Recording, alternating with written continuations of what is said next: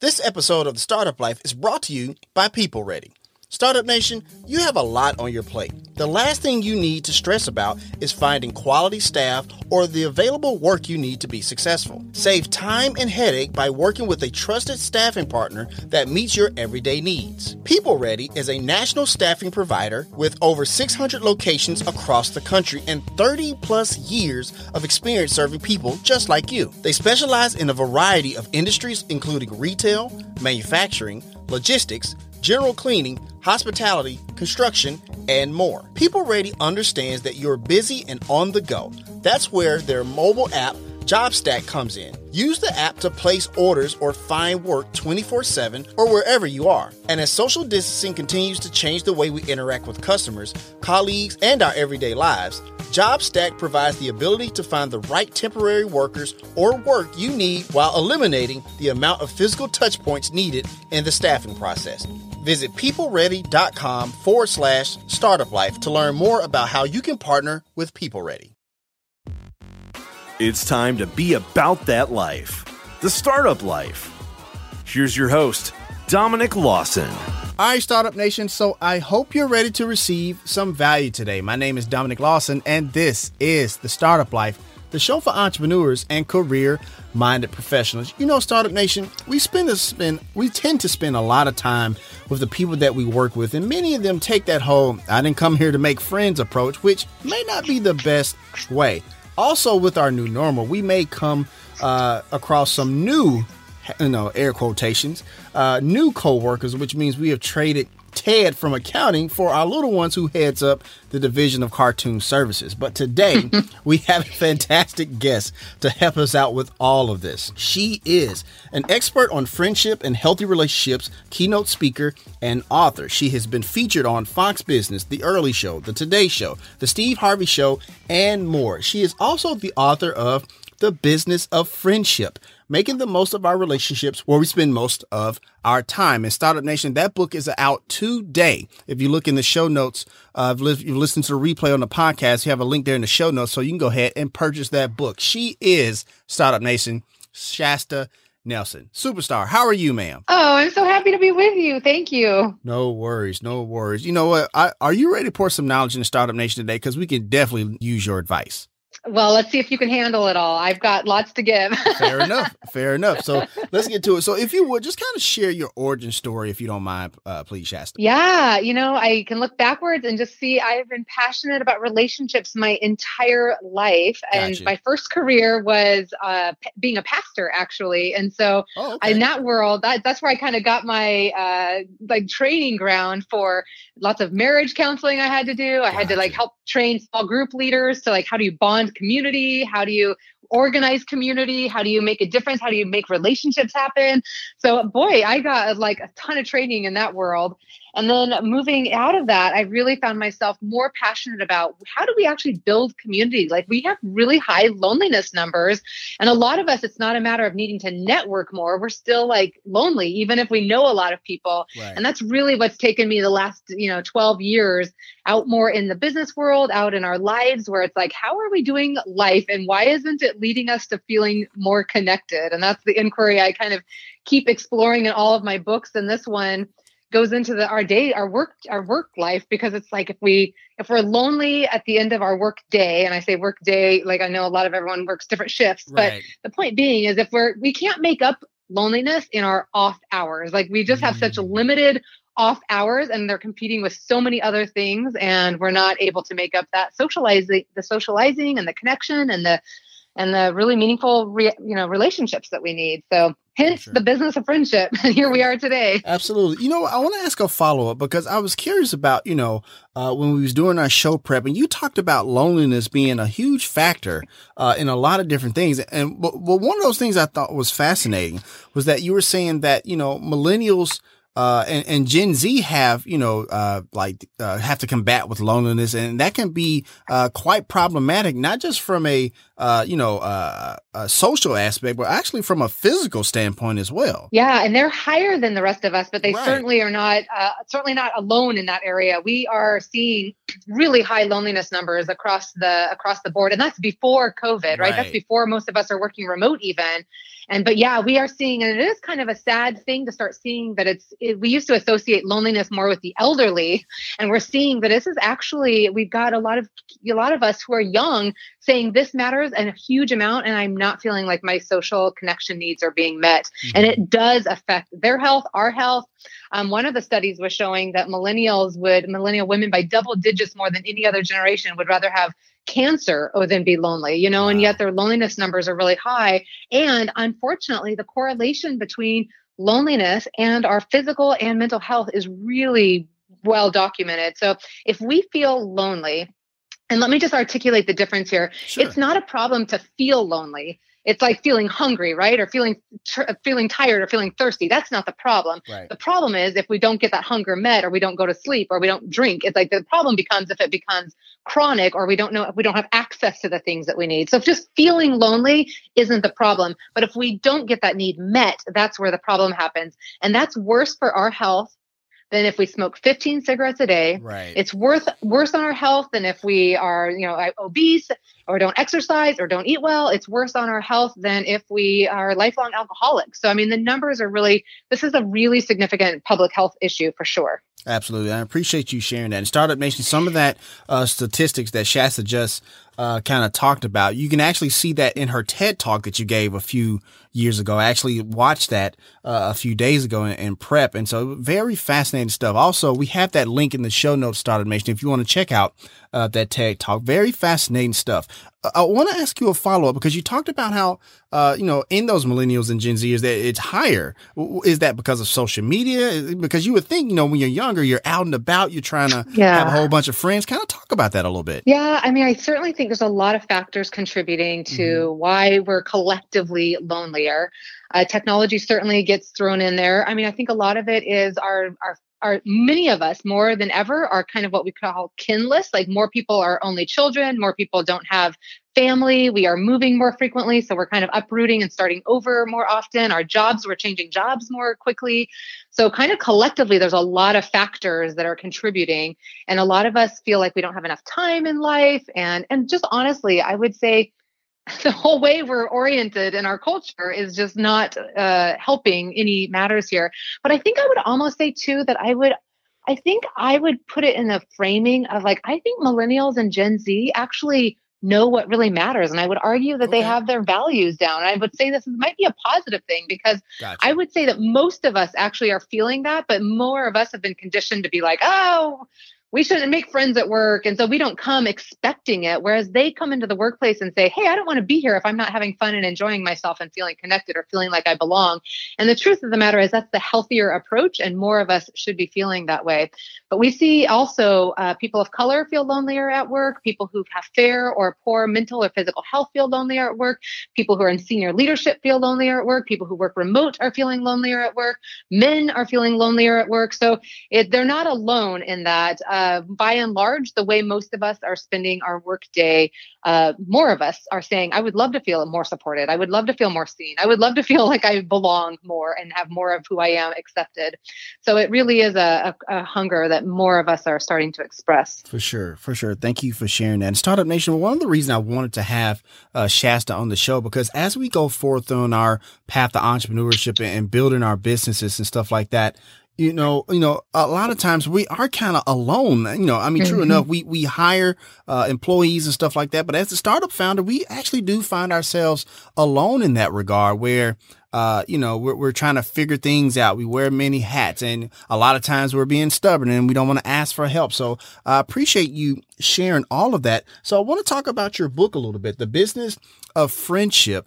Kind of talk about, what prompted this book. Well, when I've been out speaking on better relationships, so my first book is Friendships Don't Just Happen, and that's how to make friends as an adult. And then as I was kind of out talking about that one, I realized, a lot of us, it's not a matter of not knowing how to meet people or where to go to meet people. Like, you don't need an expert to be like, go join a club or go, join a gym, or like the typical advice. It's not that we don't know where to go. It's that we actually don't know what to do with the people we're meeting. And that was my second book, which was like, how do we make the relationships we already have deeper, more meaningful? Like, what if we actually know enough people, but we don't feel known by the right people in a deep enough way? And so it's more about frientimacy and how to build deeper friendships.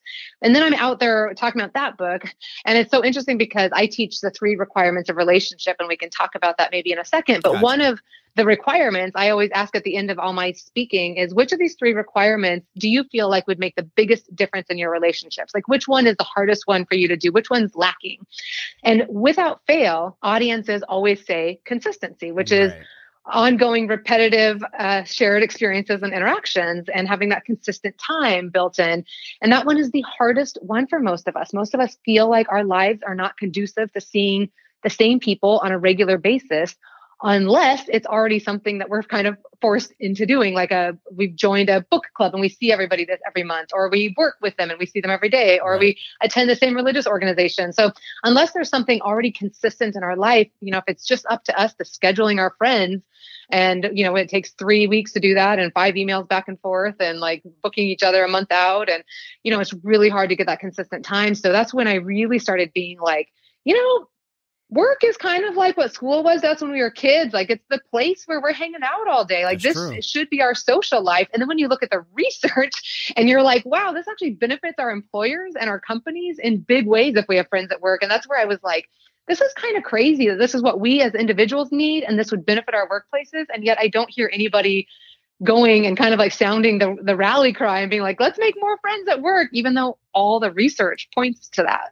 Absolutely. I appreciate you sharing that, because you're absolutely right. We hear that all the time where, either it's the employee saying, I didn't come here to make friends, I came here to do the job, or even kind of like supervisors and middle management saying, not necessarily not making friends at work, but no fraternization at work, no, playing and stuff, on the clock or whatever the case may be. But you talk about some of those benefits and some of those studies to where you're saying how like having friends at work is actually a benefit to the organization as a whole. Because I think that's fascinating. Yes. So let me just say too, and back up to what you were saying earlier when I was giving some of the health statistics. For anybody who's listening, I'm giving the first chapter of my book away, which is all the personal research, like all the health, happiness, job satisfaction, all those motivations and the research to that. And that's to anybody who texts the word friendship to 474747. And we can get you all the research on the individual happiness and health for relationships. And then the second we'll have that link in the show notes for easy access. Sorry, I didn't mean to cut you off. Oh, yeah, no. I was just going to say it. And then to your question, the second chapter is all about all the research for our employers. And this is true for us as startup and entrepreneurs too. Like, this is true we feel more excited. We feel more energized in our work if we feel like we're interacting and connecting with people that we enjoy. Gallup has been doing for 2 decades. I mean, Gallup's like one of the leading reputable organizations. And for 2 decades, they've been telling us that the best employees are the ones who answer yes to the question, I have a best friend at work. Mm-hmm. And a lot of us kind of cringe. And I've heard people say, yeah, but I mean, maybe just a friend, or maybe friends, or maybe people we like. But Gallup has tested that in so many different variations. And they come back and they say, we would change that wording to make everybody feel more comfortable, except for one stubborn fact. It is what correlates. Like, the best employees are 7 times more engaged in the workplace if they have a best friend at work. So when we go in and feel like somebody's got our back, when we go in and feel like we enjoy them and we feel supported by them, we feel like we can rely on them and show up and fail and take risks and all those kinds of things, that translates to us wanting. And most of us have this experience. Like, we know the experience of being at a job. And even if it was like our dream job on paper, if we don't like who we are interacting with and working with, it quickly becomes the hell job, right? Absolutely. And vice versa, we all kind of have that experience of like staying at a job that maybe wasn't like our dream or organization or description role. And yet, if we really enjoyed who we worked with, we enjoyed going into work every day. And the idea of leaving was just like, oh, I've missed these people and I like them and I feel happy in my work. And so we know the research to be true in our lives, that who we work with matters more than what we're doing. And I think that's pretty profound. Like, one of the other studies that just totally was kind of just studying it was so crazy, because we sit there and say, I wish I had more money. I wish I had I got a raise. I wish I had better benefits. Like all the things we say we think we want in work, when it actually gets researched, when we're given the actual choices, would you rather make more money or work with somebody you don't like? And when all these different things start getting set up, at the end of the day, liking our coworkers, like feeling connected, enjoying the people we work with is the highest, most important thing to our job satisfaction. So it's pretty crazy. Gotcha. No, I appreciate that. Once again, Startup Nation, we're talking to Shasta Nelson, the author of The Business of Friendship. I want to go back to something you said earlier, which I thought was interesting, because you're absolutely right. I think most of the friends that I have, I met at school, right? That's because when I was a kid, that's where I spent most of my day and stuff like that. And then I guess for some reason, as we get older and we move into our for those of us who are starting companies, or for those of us who go into the workplace, the 9 to 5, is it a situation where, okay, now I have to grow up, I can't make friends at work? Like, where does that come from, I guess is what I'm asking. What's that origin? That is a great question. Yeah, I feel like there's a lot of fears that people like. So when I was doing the studies, right, I was asking like when I was like my previous books, nobody was like, oh, that's a controversial subject for you to be telling people how to make friends. Right. But with this book, people were like, oh, good luck with that, And I was like, what is that about? And so I was kind of like surveying, and in my research, I was like, why, for those of you who feel like it's inappropriate, like why? And it was really interesting because they get listed reasons like, well, you're just going to deal with a whole bunch of favoritism in the workplace now. And like gossip, oh my goodness, gossip is such a mess. And like, what if you have to actually fire your friend? I mean, and so they listed like all these fears and like the what ifs and like, but this could happen. And I thought it's really interesting because I thought you could actually work for an organization that was opposed to friendship, that said, we're not going to allow anybody to make friends here, and nobody has friends. And yet I would argue that workplace is not going to eliminate the fear of favoritism. People are still going to feel overlooked and feel like something, that they weren't being seen for something and somebody else got something. We're still going to feel like there's still going to be gossip, probably more so. I mean, I went down the list of fears and hesitations and kind of pushbacks. And I thought to myself, I was like, this is kind of crazy because none of these things disappear. Friendship actually is the answer to these things. I thought that's the interesting thing here, is what they're describing are dynamics that happen when people interact in unhealthy ways, and when they don't know how to do relationship well and have healthy, happy, appropriate expectations. Right. And I thought this is what's really interesting, is what we're scared of is all the dynamics and the drama of people, but they forget that it's actually when we're teaching and training for healthy relationships that will minimize and protect an organization more than if we just avoid the subject and pretend that friendship is the problem, because friendship is not the problem. Unhealthy drama is the problem. And so we need to be teaching and training healthy relationships more in our workplace, I would argue. I appreciate that. And, I was going to ask you something else, but let's stay right there for a minute, because in the book, you talk about reducing the impact of toxic coworkers. And I know a lot of people startup, now, to be honest, I know a lot of us, kind of deal with that a lot of times, even in our business, unfortunately, but sometimes in our 9 to 5. So kind of talk about how do you reduce that impact? Because I mean, obviously, if you're like, coworkers or peers or whatever, you can't fire them. I mean, you wish you could just wave a magic wand and they go poof, right? But unfortunately, we don't have that power. But kind of talk about reducing that impact, because you talk about that in the book. Yeah. So there's two things I do. I teach two approaches. Right. And one is always the number one. My number one is always do what you can to repair the relationship. And I teach we still need to come to the 3 relationship requirements, right? Because at the beginning, we can use these 3 relationship requirements to assess which one of these 3 is limited in this relationship. Which one, why is this not feeling good? And we can usually quickly identify which one of those 3 requirements is in lack or is behind the other ones. And so we can always start with trying to repair the relationship, because almost all of us have an example of somebody that we may not have liked initially off the bat, and then we end up learning something about them or having an experience with them or something. We know that we can like people again. We know that we can enjoy things. We know that we can forgive. We know that we can repair. And I would argue actually that for those of us who have been in any kind of a serious romantic or family relationship, we know that we feel safer with them. Excuse me. We feel safer with them because we've gone through hard things with them, right, and struggled and fought and negotiated. And that intimacy, or friendtimacy, what I call platonic intimacy, is actually on the other side of hard things. So we don't want to just avoid. I think in friendships, we often want to avoid these conversations. Right. I really would advocate for repairing.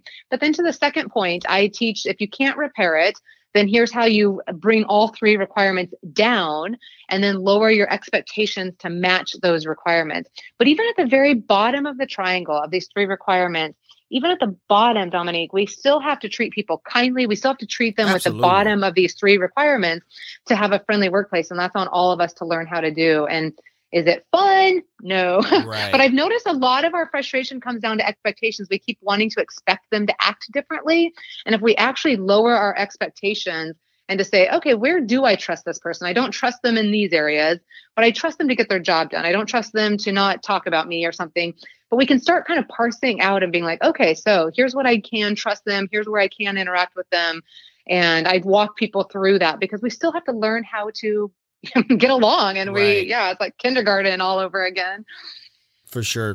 Thank you for sharing that. And, I appreciate that, especially the part about repairing the relationship. And I know a lot of times, Startup Nation, that's some real work. That's some serious work because it takes a lot, or whatever. But maybe it's just me. Maybe I'm just trying to be optimistic about it.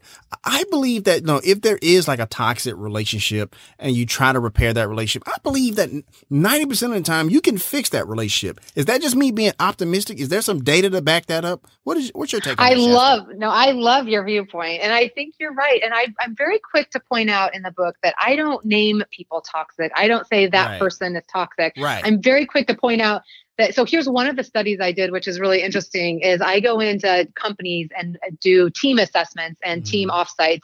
And so I have everybody on the team answer these questions and it gives them a score in the 3 relationship requirements. And then there's a question at the end that says, is there anybody on this team who consistently hurts the morale of the team? And it's really interesting. So basically you're asking, like, is there a toxic person in this workplace? And only 10% of the teams I've ever worked with does everybody say, yes, there's somebody, which is really important for a manager to be like, wow, we have somebody that is hurting everything and we need to be dealing with this. On 90% of the other teams, I might say, yes, there is somebody who's consistently damaging the team. And there's not a complete agreement. So there might be 2 or 3 of us that feel that somebody's toxic, but the other people on our team don't think they're toxic. And so it helps remind us that if that person were just toxic, then everywhere they went, they would be creating drama and damage. But it reminds us that most of our interactions, it's that my interaction with that person is toxic. So it's not that person that's toxic because they go talk to somebody else and that person doesn't see them as toxic. It reminds me that our interactions, our pattern, what the 2 of us have developed is toxic and it's leaving me feeling bad. It really puts a lot of power in our hands. Like I can't change that person, but I can change me. And when I change me and how I show up in that relationship, it automatically changes the relationship because I'm 50% of it. So to your point, I love your optimism. And absolutely, we may not be able to say this person's going to be our best friend, but we can always in our control, bring that relationship to a place where we can feel some measure of peace around it and not be worked up and triggered and frustrated on a regular basis. Absolutely. And so you are absolutely right. There's so much we can do. And I often equate it to like going to the gym. Right. I say, you go into a physical gym or a gym for physical health, and you're not shocked when you start sweating. You're not shocked when you feel out of breath. You're not shocked when the muscles get a little sore. You're not like, oh, this must be bad. This must be toxic. I need to stop. I need to get away. Right. Like you go in and you know that physical health comes because you have to exert yourself and stretch and strain and tear muscle even a little bit. And yet when it comes to our emotional health or our relational health, we almost just want it to be easy. And when it feels like we're sweating a little or awkward or this is hurting my muscles, we just want to give up and we just want to say, they're bad. This must be bad for me. This is hurting me. And I'm always like, no, that's where the growth happens. Leaning into what you were saying, like being able to practice building the muscles of like, what can I do to repair this relationship is to our benefit. So your mentality is perfect. I appreciate that. Thank you. Thank you so much. I just think, I think most people can be reasoned with. I just believe that if you sit down and talk with them, I just believe that. And so I try to live my life and run our company in that regard. I want to ask you this because I know you talked about it in your tech talk. You talk about it in your book, but we talked about it a little bit here earlier. I want to dive into it now. Like the 3 tenets of like positivity, consistency, and vulnerability. Kind of talk about that a little bit when it comes to relationships and relationship building, actually. Yeah. So when we look at what makes for a healthy team, and, like Google comes up with psychological safety. And when we look at people studying healthy marriage, we look at some different studies of like what makes me feel closer to this person than that person, what makes for a healthy relationship, what makes trust, like all these different scientists, social scientists are studying all these different relationship things. And a couple of years ago, I was like, we are all studying different things, and yet they're all relationships. So that's when I started just kind of overlaying and pulling apart and dissecting every study out there, and came up with these 3 requirements that are present in every single study. And we use different words, but at the end of the day, these are the 3 things that you just named that we can evaluate the health of any relationship. These 3 things are what start a relationship, they're what deepen a relationship, they what repair a relationship. It is positivity, which is good feelings, like we want to enjoy each other more than not.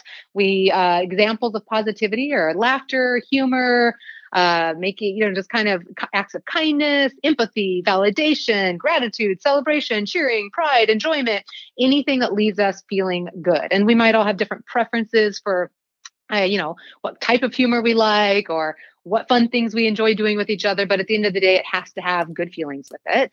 The second requirement is consistency, which we've mentioned earlier. This is we can go have a good time, but if we don't repeat it, we're not friends. And so the consistency is the repetition of our interaction. It's the pattern that we develop in our relationship of what we do together, how often we do it. And when we interact, when we call each other, how we stay in touch.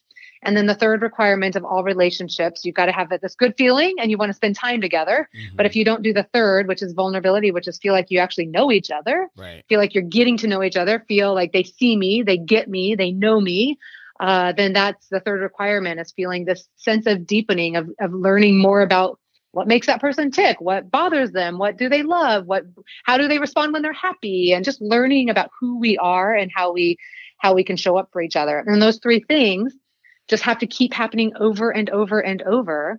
And I can guarantee anybody listening that any relationship in your life that has ever felt meaningful, you can look back on it and see those 3 things present.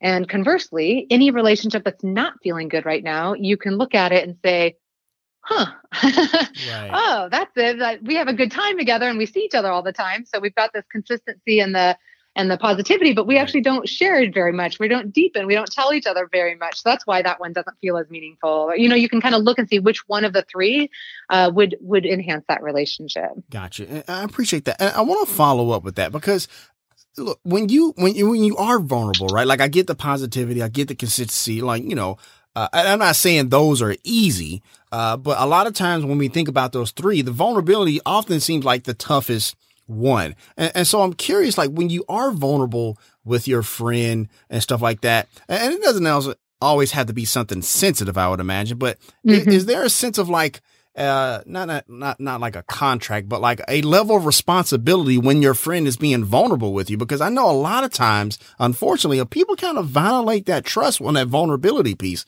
where they go back and tell people, to go back and kind of, throw stuff in their face later on on down the line. Kind of talk about that a little bit, if you don't mind. Yeah. And I love that you're bringing this up. I would argue that most of the way we've taught friendship, and I was just going to highlight that for men in our culture, we have vulnerability is not the one we've encouraged. It's not the one that we've allowed. We haven't really modeled that. And so we have taught, for the most part, men to do friendships with consistency and positivity. Go have a good time and spend time with each other, right? Go do activities. Yes.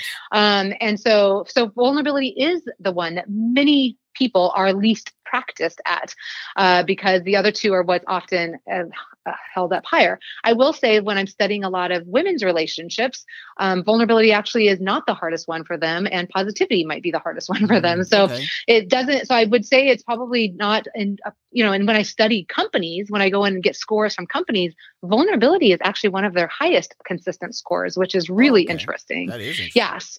So it's not necessarily the hardest one, but it might be. It might be one of the scarier ones for sure, because we don't talk about it a whole lot. And I would just say that why I teach these 3 on a triangle is to answer your question. So at the bottom of the triangle on the foundation is positivity, good feelings. It has to feel good. And then you move up some consistency. So it has to feel good before I want to spend time with you or interact with you or lean into the conversation, right? And so then I'm stepping into a low level of consistency at the very bottom of the triangle. And I teach that the vulnerability should match the level of consistency on the right side side of the triangle. So if I have low consistency, in other words, not that much history with you, not that many interactions, then my vulnerability should be appropriately low too. And that means I show up with authenticity, but it doesn't mean I'm going to open up and share and disclose stuff with you. And so then I share a little bit about who I am, like why I'm at this networking event or how much I enjoy my job, or just kind of here's an idea we have. And so anytime we're brainstorming or introducing ourselves or sharing a little something, that might not be high vulnerability, but it is a sample of showing ourselves a little bit. And then it needs to repeat the cycle, because then based on how I am vulnerable in a low level vulnerability, then the other person needs to respond in a way that leaves me feeling positivity, which is with empathy or validation or thank you for sharing, or yes, I get that too. I've been feeling that way similarly. And so it needs to leave us feeling good before, which is positivity, before we want to do it again, which is consistency. And then every time we're interacting with a little bit more, the next interaction, I will trust a little bit more. And maybe now I go up to a level 2 on vulnerability. And then it feels good based on how I share. And then we do it again. And so if you keep repeating those 3 things, by the time you're sharing something that actually feels really vulnerable, I would argue you should be pretty far up that triangle with that other person. And it shouldn't be that big of a risk at that point, because every time you've shared with them in the past, they have left you feeling good about who you are in your life, and they have proven to be trustworthy. So by the time you're taking big risks, there's not that big of a risk because they're kind of proven, if you will.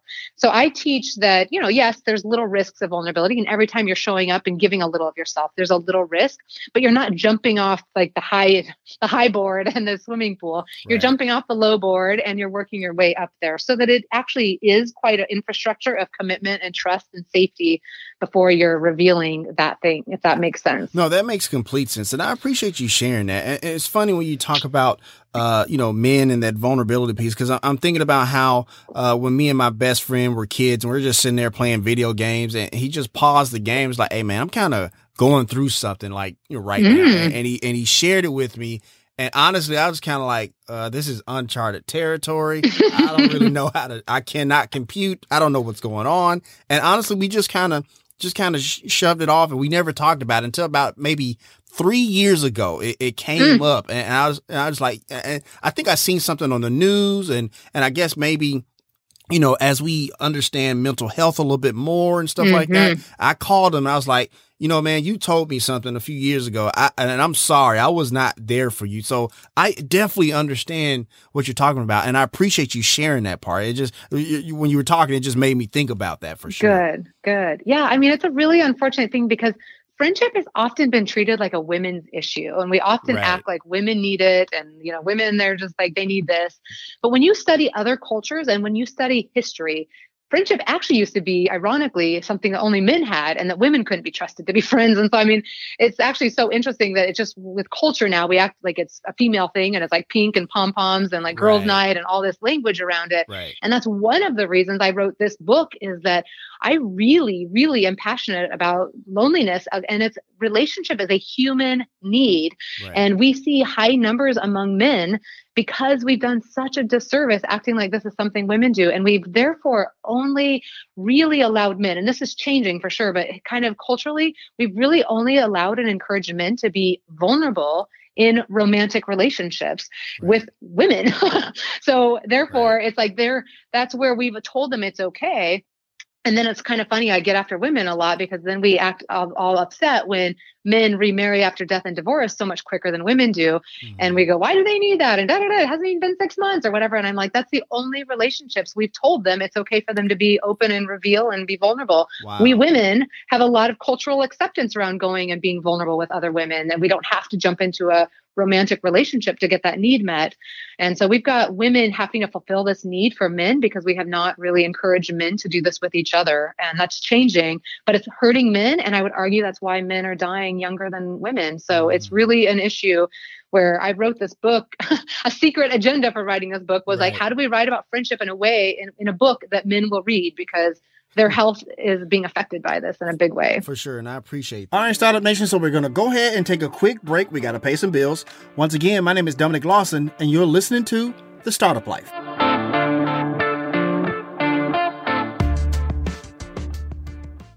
This fresh coat of The Startup Life has been sprayed on nice and smooth by Wagner, and the Flexo series of paint sprayers. Startup Nation, my wife decided she wanted to rehab her childhood home. The goal was to fix it up and invite a nice family to rent it out. We knew one of the biggest jobs we had to undertake was painting. However, from the walls, the cabinets, and even the siding outside, it was going to be a big task. As entrepreneurs with a company to run, we knew this was going to take up a lot of our time, which is why we decided to get a paint sprayer. And after much research, we decided to go with the sprayer from the Flexio series from Wagner. Startup Nation, these sprayers are top-notch because of its flexibility to paint or stain walls, furniture, cabinets, and more.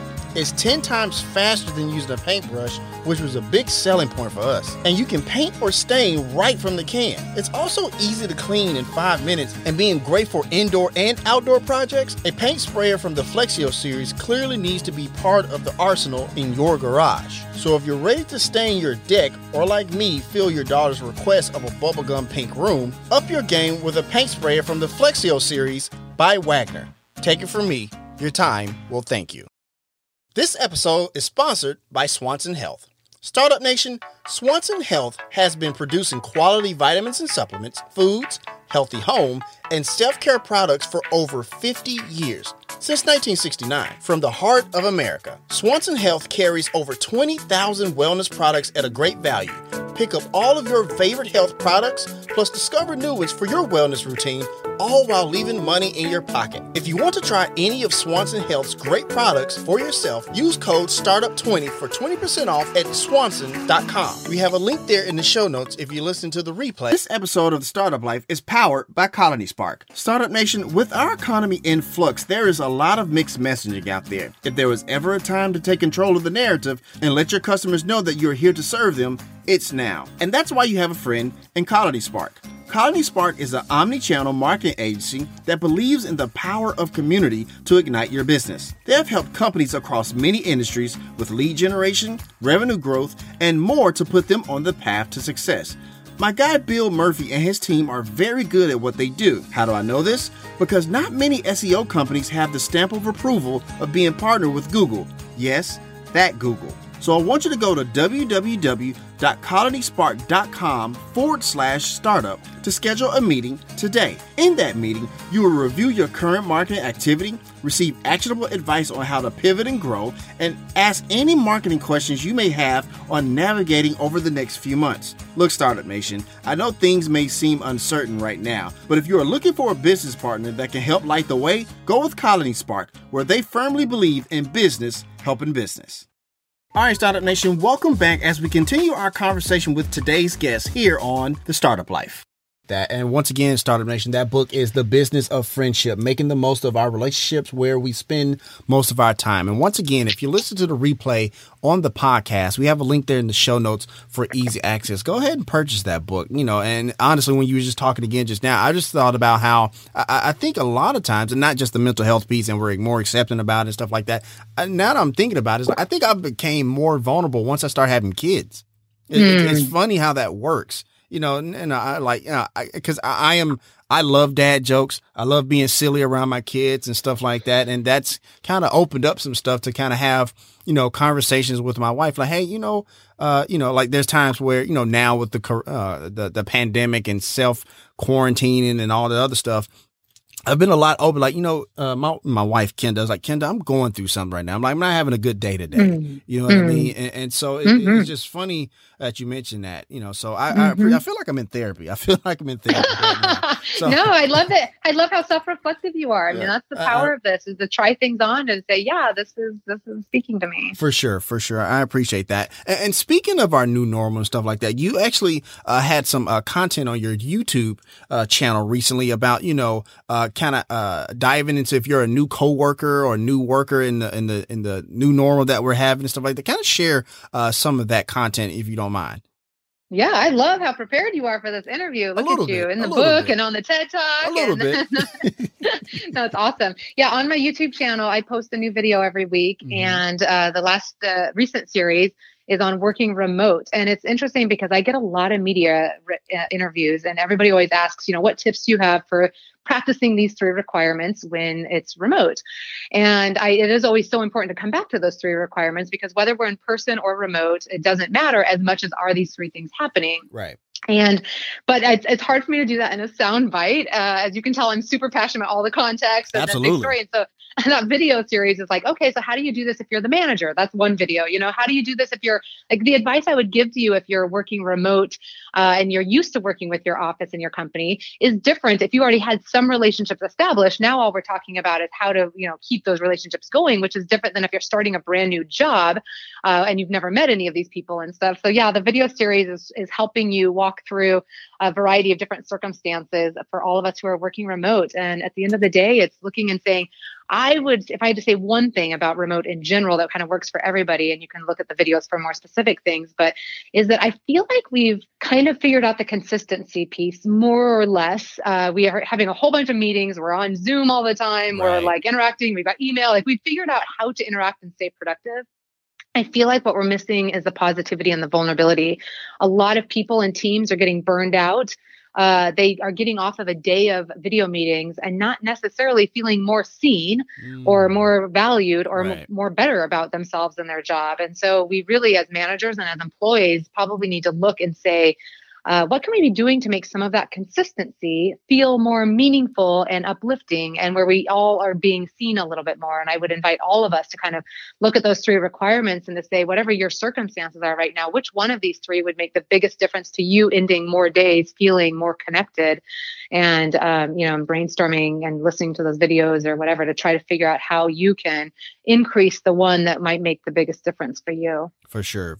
And I appreciate you sharing all that. And Startup Nation, if you want to check out those YouTube videos, once again, if you listen to the replay on the podcast, we have a link there in the show notes for Shasta's YouTube page to check out all of that content. And speaking of the new normal, and I talked about this at the top of the show, where we have some new coworkers, if you will, if we're working from home and stuff like that. And I came across a recent thread that I thought was interesting, because there's I think it was a Twitter thread about wives, explaining how they've seen their husband working from home in a new light. One wife said that she saw that her husband is the finger guns guy when he's at work, and then another wife said that she saw that her husband, was like extremely patient with like a subordinate and like talking them through and coaching them up. She's like, who is this guy? Like, that's not the guy that comes home. So I guess I want to stick with that one a little bit, kind of talk about, working through that a little bit, because a lot of spouses are working from home, both remotely or whatever the case may be. And they're seeing a different side that can be kind of jarring a little bit, I would imagine. Yeah, I love that. To me, that's it's an increased expression of vulnerability. I actually say, so vulnerability isn't just about how deep we share. It's also how many facets of us people see. So if I only work with you in an office, you only see me in this one way, which you might see me a lot in that way, but you only see me in this way. Whereas it's different than when I'm on the basketball court, which is different than when I'm with my kids, which is different than when I'm with my friends, which is different than when I'm at home with, romantic with my wife or my husband or whatever. And so I think it's really interesting that so vulnerability, like the people who are at the high top of the triangle with me, the people at the top of the triangle, it's not just that I share more, disclose more deep stuff with them. It's that they see me in more areas of my life. Like they know me in all these different areas and know more of me. And so I think this is really cool for our marriages. It's cool for our spouses to see us a little bit more of who we are during the day. Here we are making our big contribution, and they get to kind of see us and see that.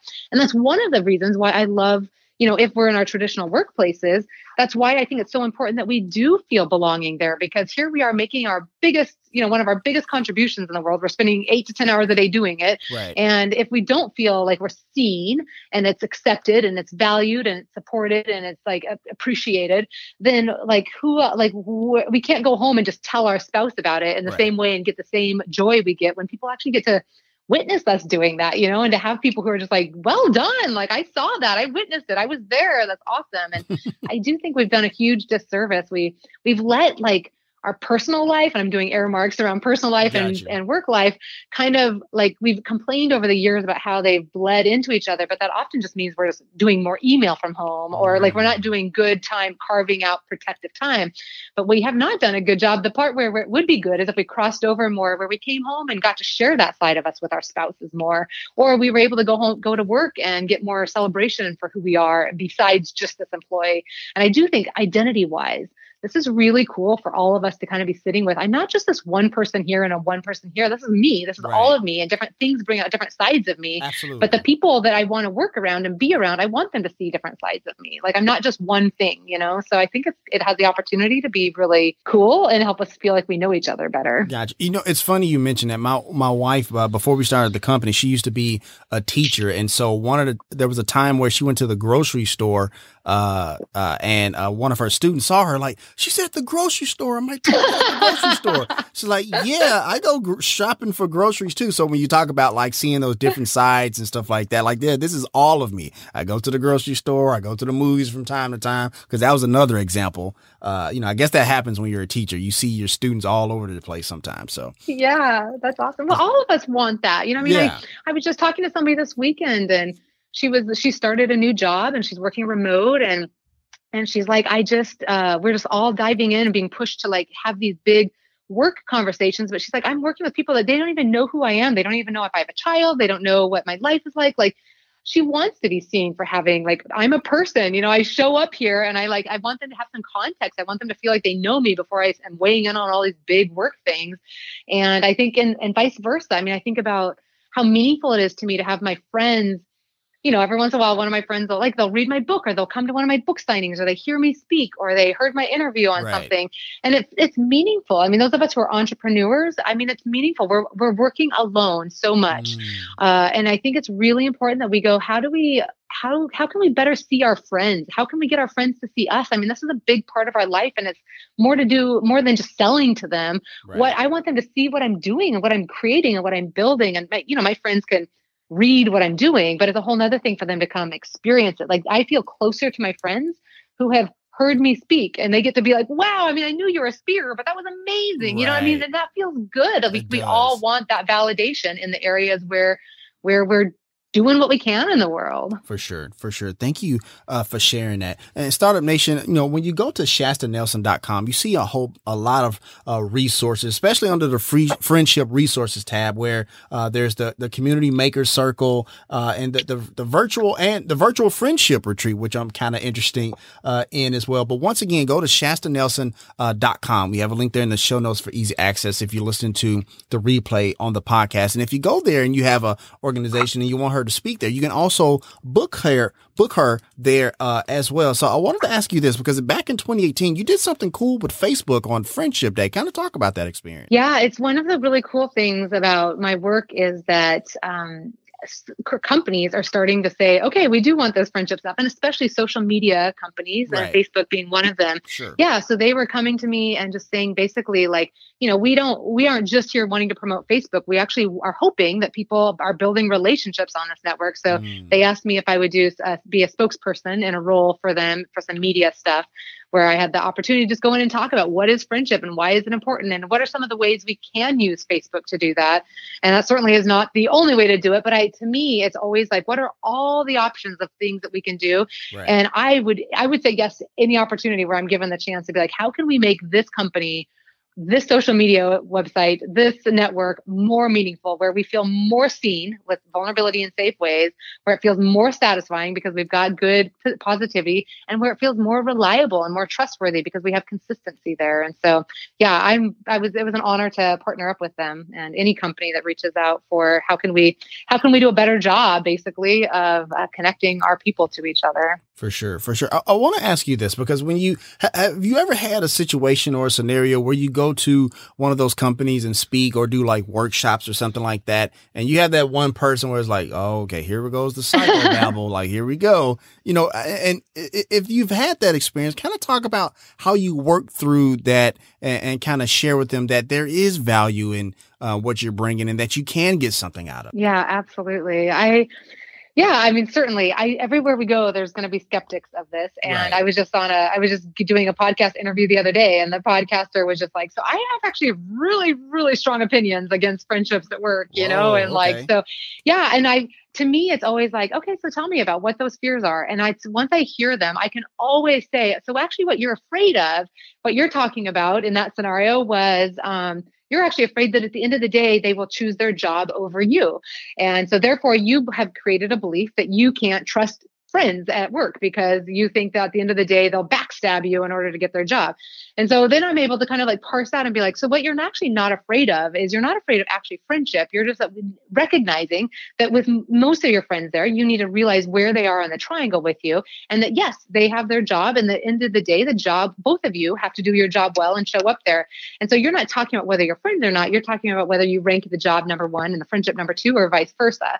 And I was like, that's just a matter of healthy expectations. That's not a problem of a friendship. That's a problem of expectation, And so you can actually start having this conversation. By the end, he stopped recording and he was like, wow, I think you just changed my entire opinion on everything. And I was like, well, you should have said that on the show.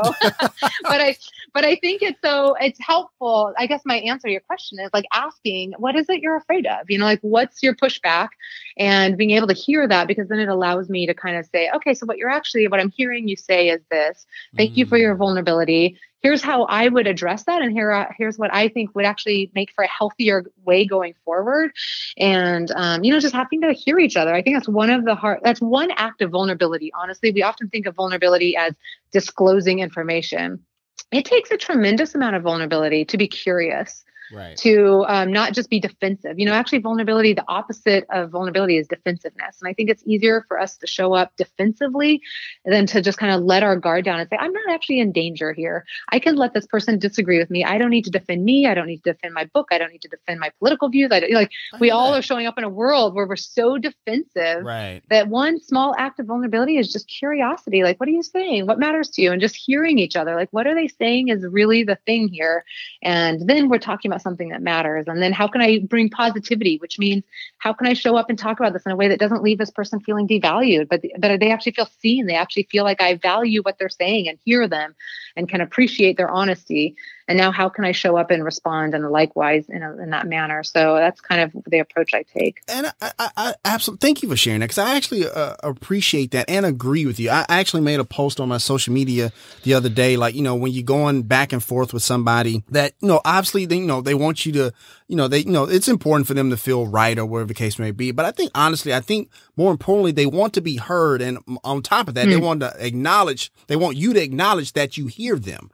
And you get a lot of, civil discourse that way. And which is why it goes back to that thing, I believe, being optimistic or naive. I don't, whoever thinks whatever, but that 90% of people can be reasoned with, and that's what I take that approach to that. So I appreciate you sharing that. Yeah, for sure. Very few people, I'll tell you I've had 12 years of people sending me their friendship complaints and asking for advice and sending me like these huge things.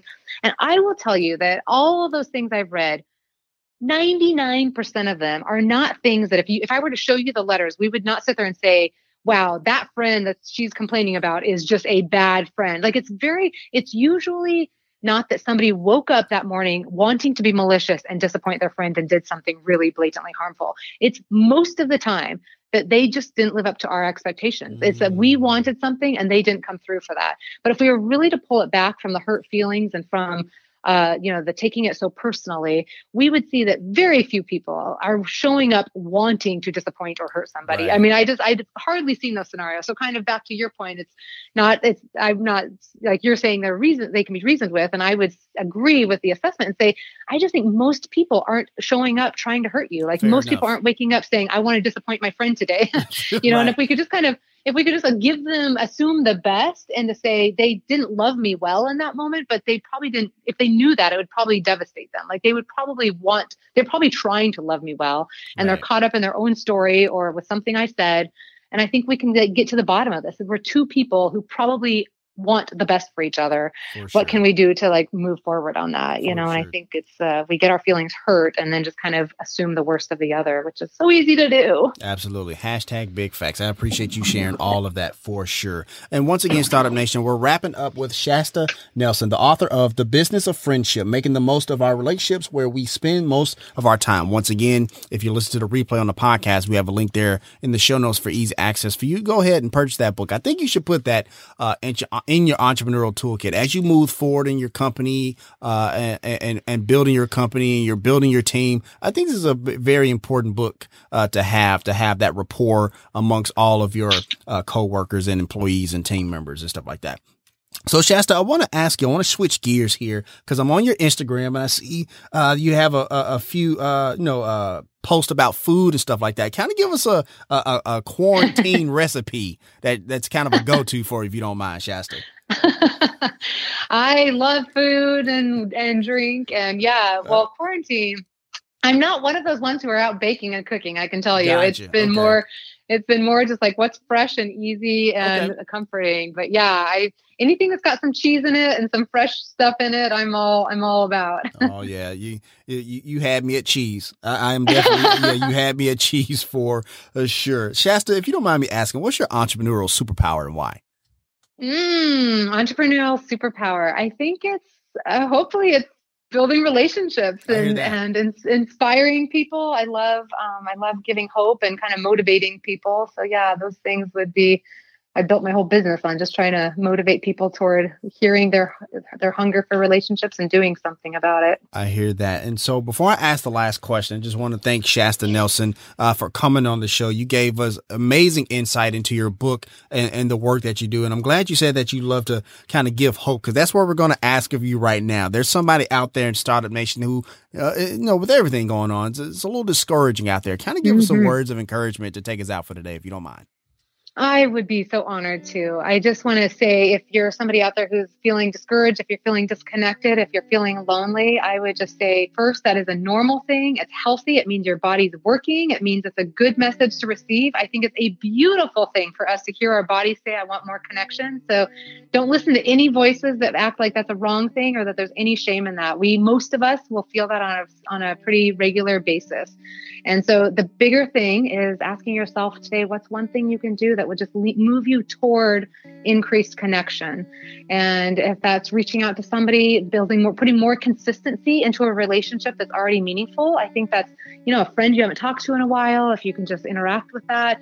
Maybe it's trying to find a way within your business to say, what can I do to create more accountability and connection in my business? I work by myself. Maybe it's starting a mastermind. Maybe it's reaching out to 3 or 4 other friends and say, let's do a weekly thing or a monthly thing where we're in each other's business and supporting each other and helping each other. I mean, there's so many ideas, but I just want to say, feel that hunger, love yourself for hearing it, and then just say, okay, I want to make sure that I want to be more connected this time next year. So what's something I can do to move me toward connection? It's the most important thing you can do for your business and for your health and for your happiness. I'll just end by saying 70% of our happiness comes down to our relationships. And so you can get everything you think you want, and it's going to add up to 30%. There's just nowhere that matters more for you investing your time and your energy and your resources than in your relationships. So hear that hunger and respond to it. Awesome stuff. Thank you so much. And that's going to wrap up this session of The Startup Life. We want to once again thank Shasta Nelson for coming on the show. Thank you so much, ma'am. You are so welcome. Thank you for your beautiful interviewing skills and your encouragement and affirmation. You did a great job. I appreciate that. And as always, Startup Nation, if you have an idea, be about that life, the startup life. If you want to let us know what you think about our show,